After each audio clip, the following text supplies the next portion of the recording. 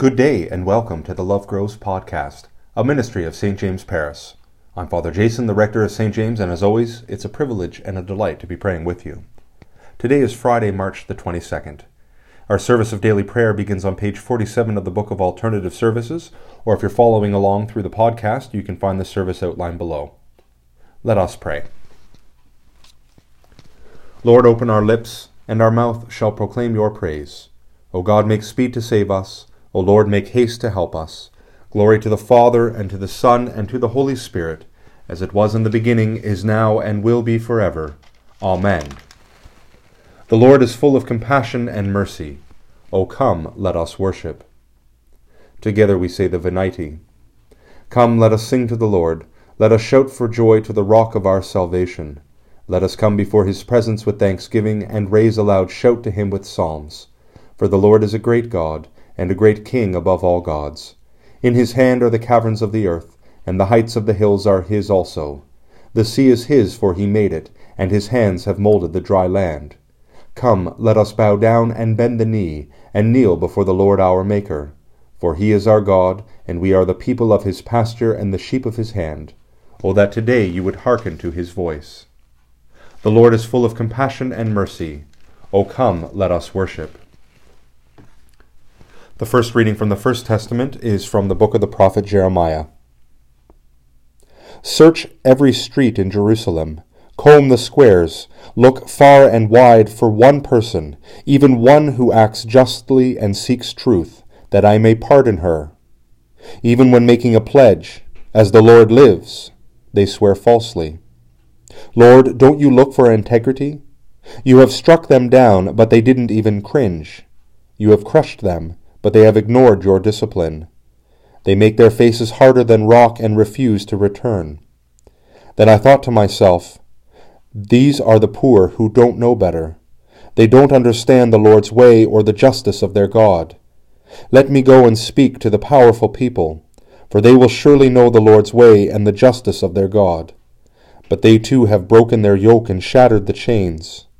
Therefore a lion from the forest will attack them. A wolf from the desert will destroy them. A leopard prowling around their towns will tear to pieces anyone venturing out, because of their many crimes and countless acts of unfaithfulness. How can I pardon you? Your children have forsaken me and swear by gods that are not gods. Although I could have satisfied them, they committed adultery, dashing off to the prostitution house. They are lusty stallions roving about, snorting for another's wife. The Lord declares, shouldn't I confront these acts? Shouldn't I take revenge on such a nation? The word of the Lord. Thanks be to God.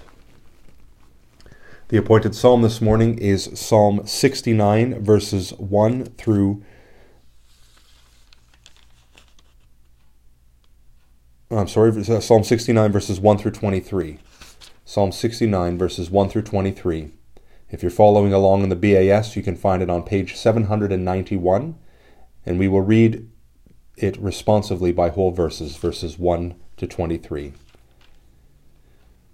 Save me, O God, for the waters have risen up to my neck. I am sinking in deep mire, and there is no firm ground for my feet. I have come into deep waters, and the torrents washes over me.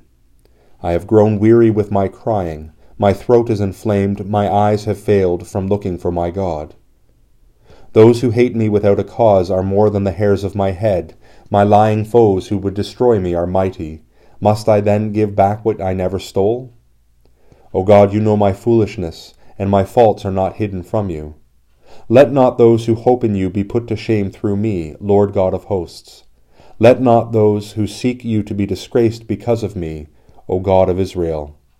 Surely for your sake have I suffered reproach, and shame has covered my face. I have become a stranger to my own kindred, and alien to my mother's children. Zeal for your house has eaten me up. The scorn of those who scorn you has fallen upon me. I humbled myself with fasting, but that was turned to my reproach. I put on sackcloth also, and became a byword among them. Those who sit at the gate murmur against me, and the drunkards make songs about me. But as for me, this is my prayer to you, at the time you have set, O Lord. In your great mercy, O God, answer me with your unfailing help. Save me from the mire, do not let me sink. Let me be rescued from those who hate me and out of the deep waters.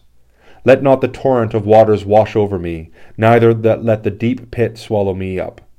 And do not let the pit shut its mouth upon me. Answer me, Lord, for your love is kind. In your great compassion turn to me. Hide not your face from your servant. Be swift and answer me, for I am in distress. Draw near to me and redeem me. Because of my enemies, deliver me. You know my reproach, my shame, and my dishonor. My adversaries are all in your sight. Reproach has broken my heart, and it cannot be healed. I looked for sympathy, but there was none, for comforters, but I could find no one. They gave me gall to eat, and when I was thirsty, they gave me vinegar to drink.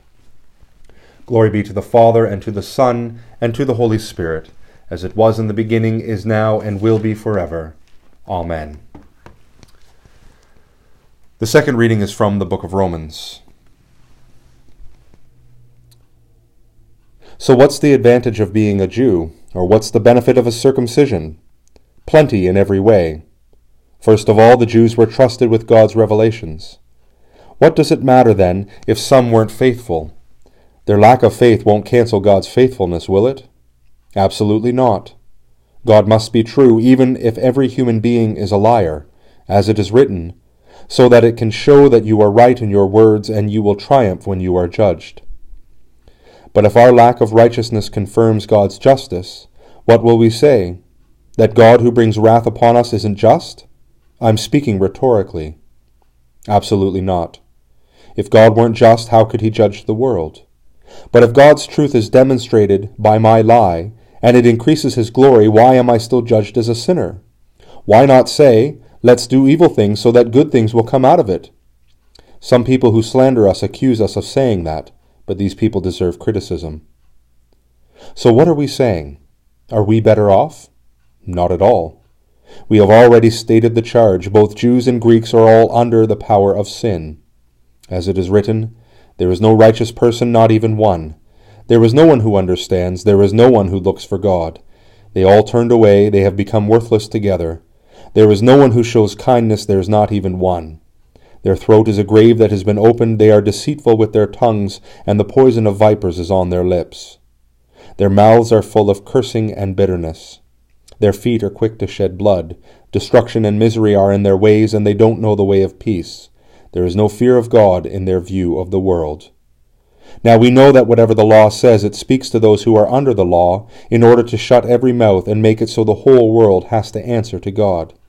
It follows that no human being will be treated as righteous in his presence by doing what the law says, because the knowledge of sin comes through the law. The word of the Lord. Thanks be to God. Let us confess the faith of our baptism in the words of the Apostles' Creed. Together we say, I believe in God, the Father Almighty, creator of heaven and earth.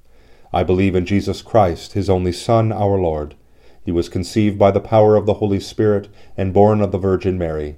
He suffered under Pontius Pilate, was crucified, died, and was buried. He descended to the dead. On the third day he rose again. He ascended into heaven and is seated at the right hand of the Father. He will come again to judge the living and the dead. I believe in the Holy Spirit, the Holy Catholic Church, the communion of saints, the forgiveness of sins, the resurrection of the body, and the life everlasting. Amen. With confidence and trust, let us pray to the Lord, saying, Lord, have mercy. Lord, have mercy. For the one, holy, Catholic, and Apostolic Church throughout the world, we pray to you, Lord. Lord, have mercy. For the mission of the Church, that in faithful witness it may preach the gospel to the ends of the earth, we pray to you, Lord. Lord, have mercy. For those preparing for baptism and for their teachers and sponsors, we pray to you, Lord. Lord, have mercy. For peace in the world, that a spirit of respect and reconciliation may grow among nations and peoples, we pray to you, Lord. Lord, have mercy. For the poor, the persecuted, the sick, and all who suffer. For refugees, prisoners, and all in danger, that they may be relieved and protected, we pray to you, Lord. Lord, have mercy. For all whom we have injured or offended, we pray to you, Lord. Lord, have mercy. For grace to amend our lives and to further the reign of God, we pray to you, Lord. Lord, have mercy. Almighty God, whose Son was revealed in majesty before he suffered death upon the cross, give us faith to perceive his glory, that being strengthened by his grace, we may be changed into his likeness from glory to glory, who lives and reigns with you in the Holy Spirit, one God, now and forever. Amen. And now, as our Saviour Christ has taught us, we are bold to say, Our Father, who art in heaven, hallowed be thy name. Thy kingdom come, thy will be done on earth as it is in heaven. Give us this day our daily bread, and forgive us our trespasses, as we forgive those who trespass against us. And lead us not into temptation, but deliver us from evil. For thine is the kingdom, the power, and the glory, for ever and ever. Amen. Let us bless the Lord. Thanks be to God.